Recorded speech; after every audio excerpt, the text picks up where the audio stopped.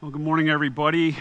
Today we are going to talk about what it looks like to live an authentic Christian life that is filled of the Holy Spirit. And we're going to use that passage that you saw on the screen of Stephen to help us do that.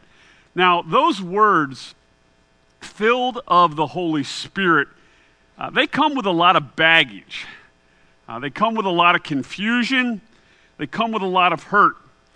Some people, when they hear the term filled of the Holy Spirit, the first thing that comes to mind is a bunch of Christians doing what some would consider to be unusual things. Speaking in strange utterances, thrashing around on the ground, making predictions about the future. And as such, for some Christians, being filled of the Holy Spirit is something that they want absolutely nothing to do with. Yet for others, being filled of the Holy Spirit is something that seems to be reserved for a special class of Christians, some kind of spiritual elite, almost a badge of honor that makes them better than other people, especially those who don't have potentially that weren't quite filled with the Holy Spirit. But both of those views, where being filled with the Holy Spirit is something to avoid like COVID, or where being filled with the Holy Spirit creates two classes of Christian, neither one of those views are compatible with God's Word. And I believe the reason why there's a lot of confusion in Christianity regarding this is because people don't understand exactly what the Bible says. And as such, because we don't understand it, we tend to either flee from it or we tend to abuse it. And my hope is that today we're going to be able to change a little bit of that. God willing, over the course of the next 30 minutes or so, you and I will not only gain a proper understanding of what the Bible says about being filled of the Holy Spirit, but we'll also leave with this place, hopefully with a passion in our hearts that God might do that in our lives. So in order to do that, as I said, we're going to turn and look at the life of a young man by the name of Stephen, who the Bible repeatedly declares was full of the Holy Spirit. And from his life, we're going to glean some characteristics that should flow from people's lives who are filled of the Holy Spirit. So if you have a Bible with you, go ahead and open up to Acts chapter 6. It's going to be on the big screen. We're going to read together all of Acts chapter 6. We're going to work our way through Acts chapter 7, but we're not going to read very much of Acts chapter 7. So if you have a Bible, or if you're able to stand in honor of God's Word, if you would please do that. And if you could do that at home, that would be great. Acts chapter 6. Now, in these days, when the disciples were increasing in number, a complaint by the Hellenists arose against the Hebrews because their widows were being neglected in the daily distribution. And the 12 summoned the full number of the disciples and said, "It is not right that we should give up preaching the word of God to serve tables. Therefore, brothers, pick out from among you 7 men of good repute, full of the Spirit and of wisdom, whom we will appoint to this duty. But we will devote ourselves to prayer and to the ministry of the word." And what they said pleased the whole gathering, and they chose Stephen, a man full of faith and of the Holy Spirit, and Philip, and Procurus, and Nicanor, and Timon, and Parmenas, and Nicolaus, a proselyte of Antioch. These they set before the apostles, and they prayed and laid their hands on them. And the word of God continued to increase, and the number of the disciples multiplied greatly in Jerusalem, and a great many of the priests became obedient to the faith. And Stephen, full of grace and power, was doing great wonders and signs among the people. Then some of those who belonged to the synagogue of the freedmen, as it was called, and of the Cyrenians, and of the Alexandrians, and those from Cilicia, Asia, rose up and disputed with Stephen, but they could not withstand the wisdom of the Spirit which he was speaking. Then they secretly instigated men who said, we have heard him speak blasphemous words against Moses and God. And they stirred up the people and the elders and the scribes, and they came upon him and seized him and brought him before the council. And they set up false witnesses who said, this man never ceases to speak words against this holy place and the law. For we have heard him say that this Jesus of Nazareth will destroy this place and will change the customs that Moses delivered to us. And gazing at him, all that sat in the council saw that his face was like the face of an angel. This is the word of God. You may be seated. Now, the book of Acts records the earliest history of the Christian church. And it begins shortly after Jesus' resurrection from the dead. And at that time, the church, which was limited to the city of Jerusalem, or was basically just inside the city of Jerusalem, consisted of only 120 people whose leader was the Apostle Peter. And they were a ragtag bunch of folks whose lives had been radically changed with Jesus. And they're trying to figure out what they're supposed to do next now that Jesus has ascended into heaven. And as they try to figure this out, God does this amazing thing, and God gives them his Holy Spirit, the very presence and power of God that lives inside of all who repent of their sins and receive Jesus Christ as Lord and Savior. That process of when the Holy Spirit actually comes inside of us at our conversion is called the baptism of the Holy Spirit. And it's important that we get this right because there is a great difference between the baptism of the Holy Spirit and being filled of the Holy Spirit. And all Christians, when they repent of their sins and they receive Jesus Christ as Lord and Savior, as I said, they're baptized in the Holy Spirit. And probably the clearest place in all of Scripture where you see this is 1 Corinthians 12. This is what the Apostle Paul says. For in one Spirit we were what? All baptized into one body, Jews or Greeks, slaves or free, and all were made to drink of one Spirit. In other words, if we are Christians, regardless of our ethnicity, regardless of our status in life, we have been baptized at the time of our conversion into the Holy Spirit, and now God's Spirit lives inside of us. However, being filled of the Spirit is something far different from being baptized in the Spirit. We're going to see that in just a few moments. Now, it's at this point in the book of Acts, with the first Christians now empowered by the Spirit of God, that the church begins to rapidly expand. Peter's and others, they begin to preach, and thousands upon thousands of people, of Jews, convert to Christianity. And by the time that we get to chapter 4, this fledgling group of this fledgling Christian church, I should say, draws the ire of the Jewish religious leaders. Because the Jewish religious leaders thought that they had crushed Christianity when they had crucified Jesus. But now that Jesus has risen from the dead, and now the church is literally, it's on fire, and people are converting to Christianity like crazy. And the Jews want to do something about that. So what they do is, in an effort to stop Christianity, they arrest Peter and John, they threaten them, and then they release him. And by the time that we get to chapter 6, which we've just read here, the harassment from the Jewish authorities is getting very, very strong. And at this point, the young church, which is still just in the city of Jerusalem, has grown to such a point that the 12 apostles, they're no longer able to care for all the needs of the people. And they're especially not able to care for the needs of the widows. And so what they do is they decide that they're going to appoint a group of people that will take care of serving the people in the church. And the qualifications of those people are recorded in Acts chapter 6, starting in verse 2. And the 12 summoned the full number of the disciples and said, "It is not right that we should give up preaching and the word of God to serve tables. Therefore, brothers, pick out from you, among you, 7 men of good repute, full of the Spirit and of wisdom, whom we will appoint to this duty. but we will devote ourselves to prayer and to the ministry of the word. Now, these men they're supposed to be of good repute. In other words, they have a good reputation in the community, in the church.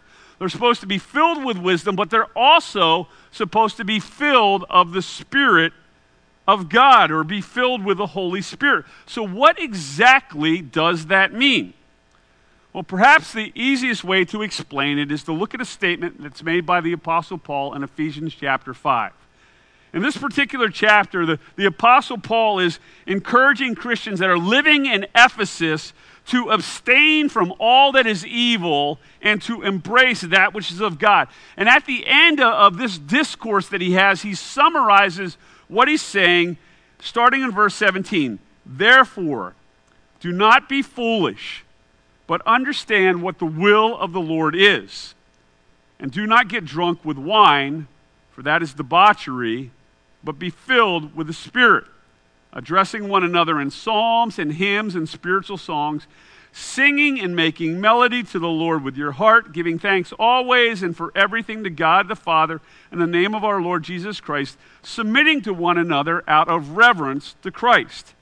So what the Apostle Paul does here is he contrasts being filled with God's Spirit or filled with the Holy Spirit with being drunk or filled with wine. And the idea is that Christians are to be controlled by God's Spirit and not be controlled by anything else out there in the world. Now, being filled with the Spirit is something that happens in cooperation with God. Let me explain that. The verb to be filled in this context, it's in the present tense. In other words, it's something that is happening in the here and now. It's not a past event, it's not some future event, it's something that happens in the present. It's also an imperative, which means that it's a command. So that means that we have something to do with it. But also, it's in the passive voice, which means that it's something that actually happens to us. So what you have here is being filled by the Holy Spirit is when we are actively striving to be obedient to God, and God is actively providing power in ministry, joy in worship, and deeper fellowship with Him. Now we need to realize that this being filled in the Holy Spirit, it's not some kind of one-time event. It's a lifestyle in which God transforms our lives and the lives of those who come in contact with us as God's Spirit is working. So given that understanding of being filled of the Holy Spirit, the question becomes, what in the world does that actually look like in the process of things? And if we look at Stephen's life, we can see some attributes of a person who is actually filled of the Spirit of God. So let's take a brief time to look at a couple attributes. The first one is this, that Spirit-filled Christians, they're all about serving other people. You see, the apostles tasked the congregation to find 7 men of good repute, full of the spirit of wisdom to meet, and full of the spirit and of wisdom to meet the physical needs of the widows in the church. And in verse 5 of Acts 6, we see who they find. And what they said pleased the whole gathering, and they chose Stephen, a man full of faith, of the Holy Spirit, and Philip, and then they list the whole slew of other guys. Now notice that Stephen is the one, he tops the list. And what is specifically said of him? He is a man full of faith and full of the Holy Spirit. And what is this man who is full of the Holy Spirit to do? He's to serve tables. He's to take care of widows. Now, that's pretty amazing to me. Here you have a person who is of good repute, who is wise, who is chosen by the community, who is full of the Holy Spirit, and the dude or the dudes are tasked with waiting tables. And from my experience, most people who possess those qualifications aren't too keen on serving other people. From my experience, when we possess those kinds of qualifications, we want to be the boss. We want to call the shots. We don't want to be waiting on other people. We want other people to be waiting on us. Somehow we think that we have graduated to the bigger things of Christianity, the more important things of Christianity. Sadly, when that attitude enters our lives, it demonstrates that we really don't understand the gospel of Jesus Christ and who Jesus is. Do you remember back in Matthew chapter 20, the mother of Jesus' disciples, James and John, she comes to Jesus with her boys. She says, Jesus, hey, I was thinking, I got this really great idea. I just kind of wanted to run it by you. But, I got really good boys. And I think that, when you go into your kingdom and my boys come into your kingdom, it would be really like a wise thing for you to let my one kid sit on your left and my other child sit on your right. And do you remember what Jesus says? This is what he says. He calls his disciples to him and he says, you know that the rulers of the Gentiles lord it over them, and their great ones exercise authority over them. It shall not be among you. But whoever would be great among you must be your servant. And whoever would be first among you must be your slave. For even as the Son of Man came not to be served, but to serve and to give his life as a ransom for many. Now, I love how Jesus deals with people here. Because if this mom was coming to me, and I was Jesus, and she wanted to have me put his one son here and his other son here, I'd be like, what are you talking about? Have you lost your mind, woman? How puffed up can you be about your kids? They're not all that great. I mean, we all think our kids are wonderful, right? But the reality is they're stinkers, right? And so are James and John. And so here Jesus, he doesn't berate this woman. Instead, he says, you know what? Just look at how the world operates. The rich oppress the poor. The powerful, they trample the weak. And brothers and sisters, we know how this works because we've done both things.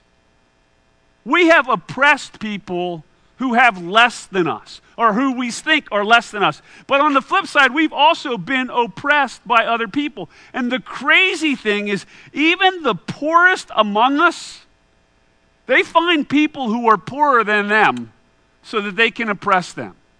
And even the most oppressed among us, they find people who they can ultimately oppress. And Jesus comes along and says, this is not how it's supposed to be. If you want to be great, be a servant. If you want to be first, be a slave. And then he says, if you have trouble doing that, look at me. I came not to be served, but to serve. I came not to live, but to die. You see, one of the clearest indicators of someone whose life has been filled with the Holy Spirit is that they joyfully serve others. Not out of guilt or compulsion, but out of joy. And they do it because their Savior joyfully served others. Now, a second characteristic that we learn from Stephen's life is that Spirit-filled Christians, they demonstrate God's power. Look at verses 8 and 9. And Stephen, full of grace and power, was doing great wonders and signs among the people. And then some of those who belonged to the synagogues of the freemen, as it was called, and of the Cyrenians, and of the Alexandrians, and those from Cilicia and Asia, rose up and disputed with Stephen. And they could not withstand the wisdom and the spirit with which he was speaking. Now, we don't know exactly what the great signs and wonders were that Stephen was doing among the people.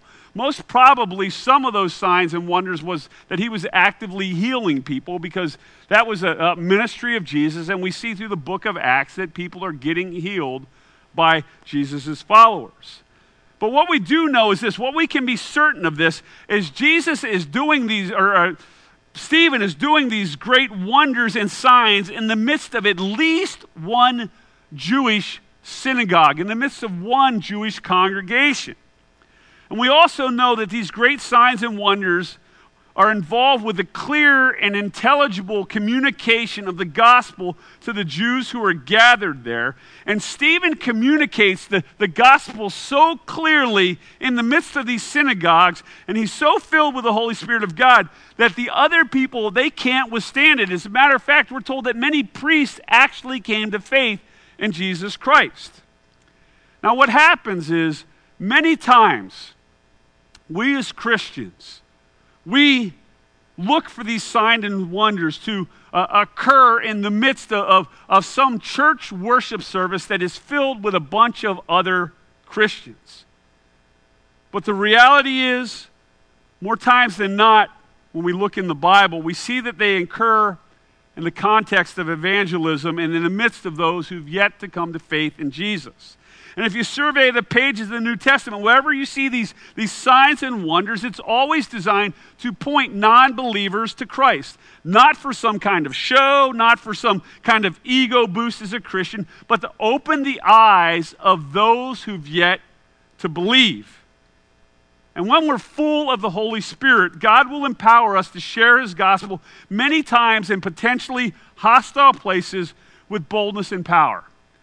I can remember a number of years ago, and our Living Water was maybe 9 years old, 10 years old, something like that. And there's a wonderful family here in our church, an older family, African-American family, and who I just love to pieces. We've gone on missions trips together, and their son, who was probably 40, 41, 42, something like that, committed suicide.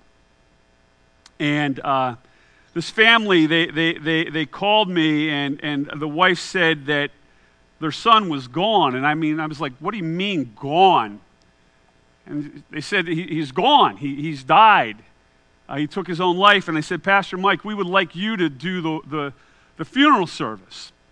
And that's a huge honor, obviously. And so I said I'd be happy to do that. Now, the thing is that they had come to Living Water from being at predominantly black churches, and they're from the Baltimore area. And so I drove down one evening to Baltimore to the family's home down in Baltimore. They lived up in Harrisburg, but the extended family lived in Baltimore. And so I knock on the door, and this man who I don't know answers the door, and he looks at me. He says, "How can I help you?" And I'm like, well, my name is Mike. I'm the pastor who's going to be doing the funeral, and I came to meet with the family. And this guy is like looking at me like there was a white man at my door. And so then the family members, they come and they get me and they welcome me in. They're just very, very gracious. But I took this young man completely off guard. So now my senses are very heightened because I know that I'm going to be doing a funeral service that is going to be filled with people who are completely unlike me. And I love this family, and I do not want to blow this. And so a couple days later, I wrote the funeral message and stuff like that, and I'm driving down to Baltimore, and I am terrified. And normally Kathy goes along with me to those things, and it's nice to have someone supporting you, but she couldn't be there, and I'm just praying the whole time. I'm like, God, don't let my pasty whiteness wreck this thing. Don't let that happen. And so I get into this church service, and I'm the only white guy, the only one. And I'm going to be the one leading this service. And I am absolutely terrified. Because I don't want to say anything stupid. I don't want to do anything stupid. This family has already been hurt enough. They don't need some guy who's not completely familiar with their culture to totally mess stuff up. And I can remember walking up into that podium. And I just felt the Spirit of God on me in a way that I had never, ever experienced in my life before. And I know that it was because the husband and wife, I'm sure they were praying for me like crazy. Because I'm white, and then you drain all the blood out of my skin. I mean, I'm looking like snow, basically. And, God allowed me to minister to that family in an incredible way. And it had nothing to do with me, but it was God's Spirit working inside of me and allowing His power to be shown. And God does those things. So many times we think of these signs and wonders and stuff like that and think things should be blowing up and exploding and, heavens opening. And many times it's just humble Christians trying to love Jesus and to love others. Now, there is a third application that you can learn, or a characteristic that you can learn, we can learn from Stephen's life. And it's this: the Spirit-filled Christians, they display grace in the midst of injustice. You see, not everybody in the synagogue was impressed with the work that God was doing through Stephen. Look at verses 11 through 15. And they secretly instigated men who said, "We have heard him speak blasphemous words against Moses and God."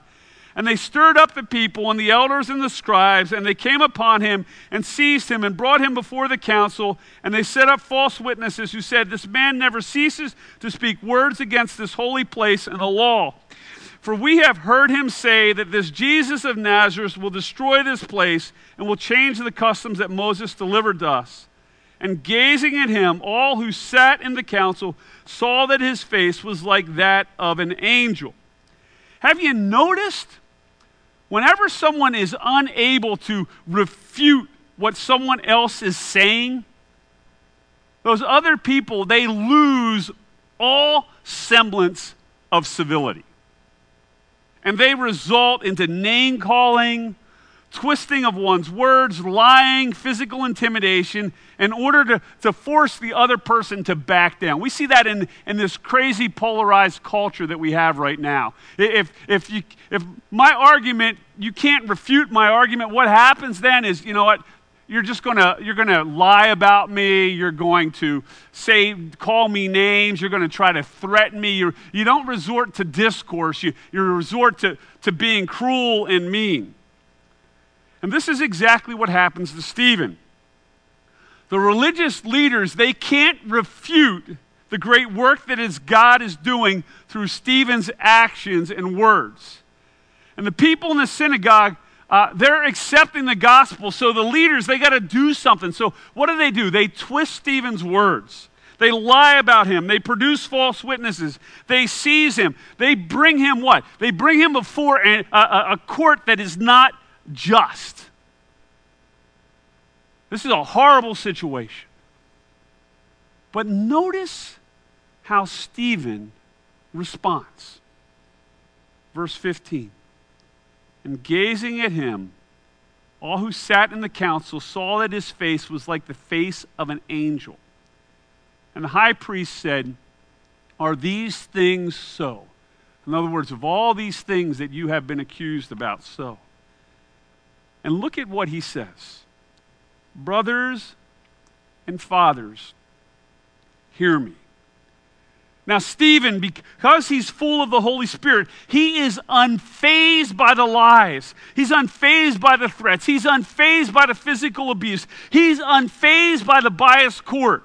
And as these guys, they look at him, as these people who hate him, who are against him, they look at him, they see what? They see the face of an angel.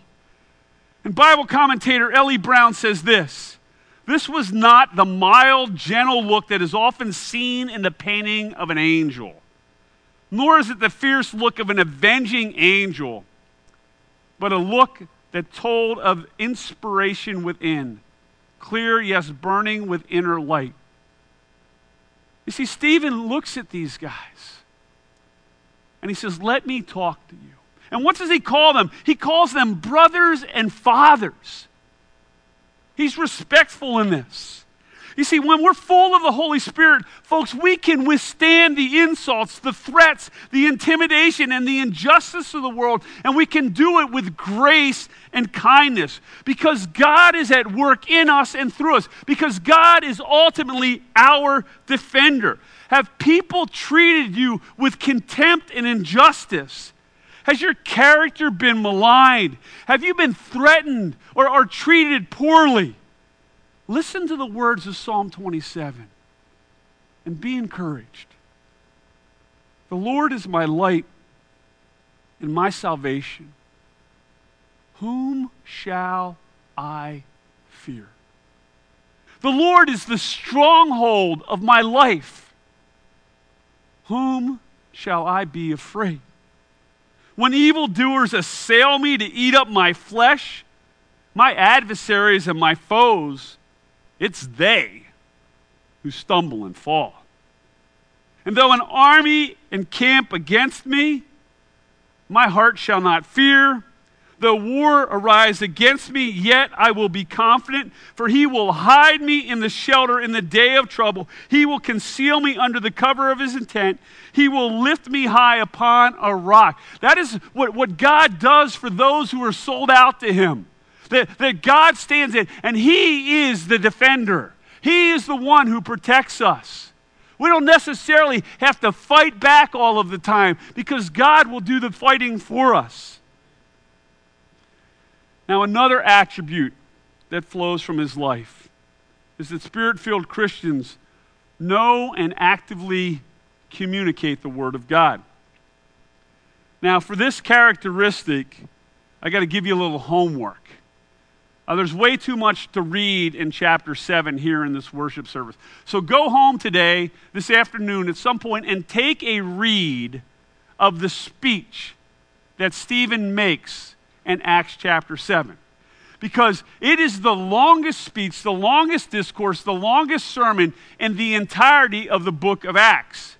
And Stephen, he is on trial.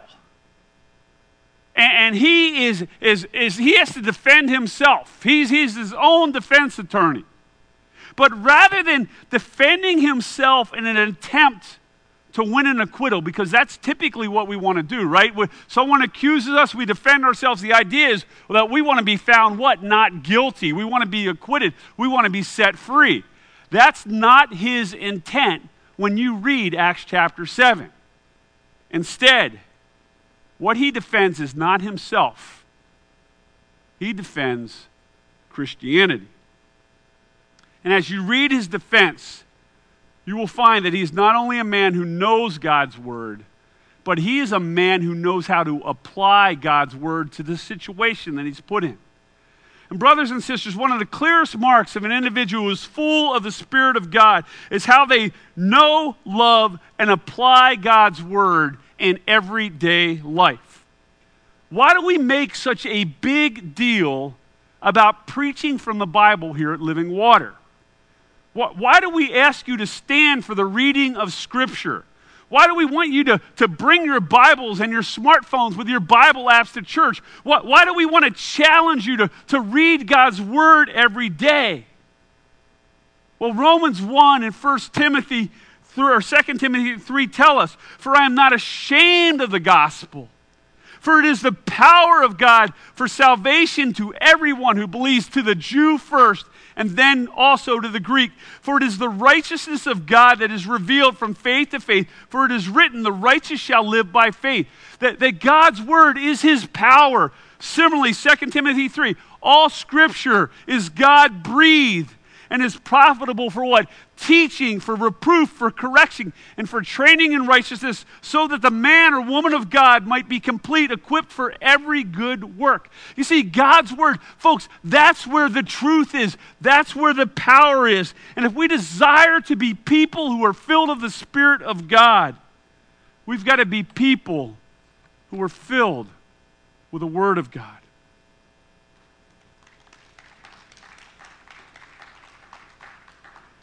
Now, here's a little preview of Acts chapter 7 so that you might be inspired to read it.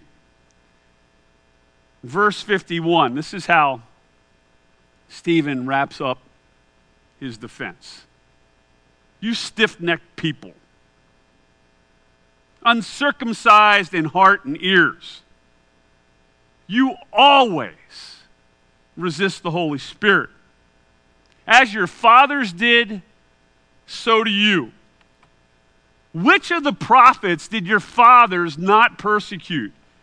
And they killed those who announced beforehand the coming of the righteous one, whom you have now betrayed and murdered. You who received the law as delivered by angels and did not keep it. You see, clearly, Stephen's end goal in his defense wasn't to save his hide, wasn't to get an acquittal. Instead, what is he doing? He is seeking to be faithful to the Word of God. And this brings us to the final two attributes of those who are full of the Holy Spirit. Turn your attentions to Acts chapter 7, 54 to 60. Now, when they heard these things, that would be the Jewish religious leaders, the Sanhedrin, they were enraged. And they ground their teeth at him. But he, Stephen, full of the Holy Spirit, there the Bible says it again, gazed into heaven and saw the glory of God and Jesus standing at the right hand of God. And he said, "Behold, I see the heavens opened and the Son of Man standing at the right hand of God." But they cried out with a loud voice and stopped their ears and rushed together at him. And they cast him out of the city and they stoned him. And the witnesses laid down their garments at the feet of a young man named Saul. And as they were stoning Stephen, he called out, "Lord Jesus, receive my spirit." And falling to his knees, he cried out with a loud voice, "Lord, do not hold this sin against them." And when he had said this, he fell asleep. You see, Spirit-filled Christians, they look to God and God alone in the midst of adversity. See, most likely, you and I will never have to face what Stephen faced, where we are literally martyred for our faith. Yet there are going to be times, they probably have been times, there will be times in the future where we will have to suffer for our faith. There will be times when we are rejected by our loved ones because of what we believe. There may be times that we lose our jobs because of our Christian convictions, or friends, or opportunities, or respect, because we want to remain faithful to God's word. And when that happens, which is inevitable, the question becomes, what in the world are we going to do? You see, when Stephen was faced with losing his life, he didn't cave, he didn't cry, he didn't beg, he didn't deny. Instead, he looks to God. Stephen understood the words of the Apostle Paul to the Christians living in Corinth before there ever was an Apostle Paul and before there ever was Christians living in Corinth. So we are always of good courage. We know that while we are at home in the body, we are away from the Lord. For we walk by faith, not by sight. Yes, we are of good courage. And we would rather be away from the body and at home with the Lord. So whether we're at home or away, we make it our aim to please Him. You see, those who are filled with God's Spirit, they're able to be of good courage. Why?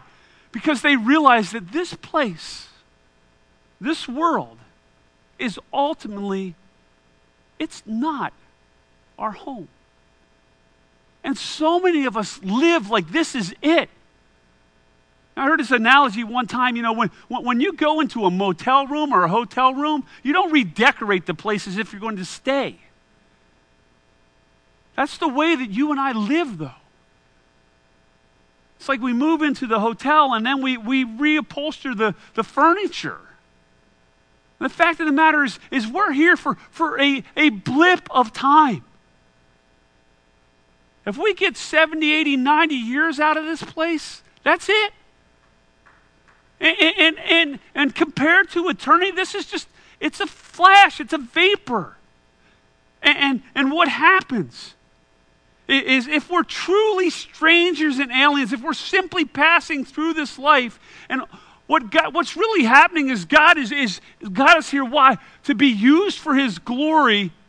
And when He's accomplished all of His good work in us, we can be confident He's going to call us home. And so what happens here is it's okay if we're misunderstood. It's okay if we're misrepresented. It's okay if we're mistreated. And because we can still have hope. Why? Because in the midst of the adversity, we've got Jesus. We've got eternity. We've got heaven. These trials, they're light and momentary. They're passing. Do they hurt? Yes. Do they stink? Yes. Do we not want to have them? Yes. But they're transient. And because we have Jesus, we're able to do for others something for which Jesus has done for us. And that something is the last attribute of those who are Spirit-filled Christians. You see, we're like Jesus. Spirit-filled Christians are like Jesus. And what did Jesus do? He forgave His enemies. You see, as Stephen is being barraged with rocks, he says, Lord, do not hold this sin against them. Where in the world have we seen that before? Where have we seen the victim asking forgiveness for the perpetrators? Where have we seen the innocent asking forgiveness for the guilty? Where have we seen the oppressed asking for forgiveness for the oppressed? It happened on the cross of Calvary. You see, the pinnacle of being filled with the Holy Spirit is that you and I, we actually become like Jesus. When we seek to serve rather than to be served. When we demonstrate love in the midst of hate. When we give justice to those who do injustice to us. When we offer grace rather than condemnation. When we forgive that which is unforgivable. When we do those things, it is evident that the Holy Spirit of God is living inside of us. Because more than anything else, Spirit-filled Christians, they're actually like Jesus. Now, before I close, let me draw your attention to something that Stephen says in verse 58. And he said, Behold, I see the heavens opened, and the Son of Man standing at the right hand of God. This is the only place in the entirety of the Bible where Jesus is standing rather than sitting in the presence of God. Now let's unpack this for a second. In Hebrews chapter 10, this is what we read. But when Christ had offered for all time a single sacrifice for sins, He sat down at the right hand of God, waiting from that time until His enemies should be made a footstool for His feet. That verse tells us that the sacrificial system, it ended with Jesus. It stopped. Jesus was the perfect sacrifice. There's no need for any other sacrifice. Sacrifices are done, complete. Jesus sits down beside God the Father because the work is done. Now, this statement is significant in the fact of how the sacrificial system worked in the Jewish temple. You see, the priests, they always had to give sacrifices because the people were always sinning. There was no perfect sacrifice. And so, day in and day out, sacrifices are happening in the temple, on and on and on again. So much so that there's no seat in the temple because the priests can't sit down because it symbolizes the need for the sacrifices to continue. But Hebrews tells us that when Jesus died on the cross, He's the perfect sacrifice. He offers a sacrifice, a single one for all time. He sits down at the right hand of God because why? The work is done. So the question then is, why in the world is Stephen looking to heaven, and he looks to heaven, and Jesus is standing rather than sitting? Well, folks, Stephen's earthly trial before the Jewish religious leaders wasn't his last trial. There was a final trial waiting for him. The same trial that is waiting for you and me. And that is our trial before God. And as Stephen is dying, God graciously allows Stephen to see what awaits for him in the final trial. For in the heavenly trial, Stephen doesn't have to testify on his behalf, because Matthew 10 tells us this.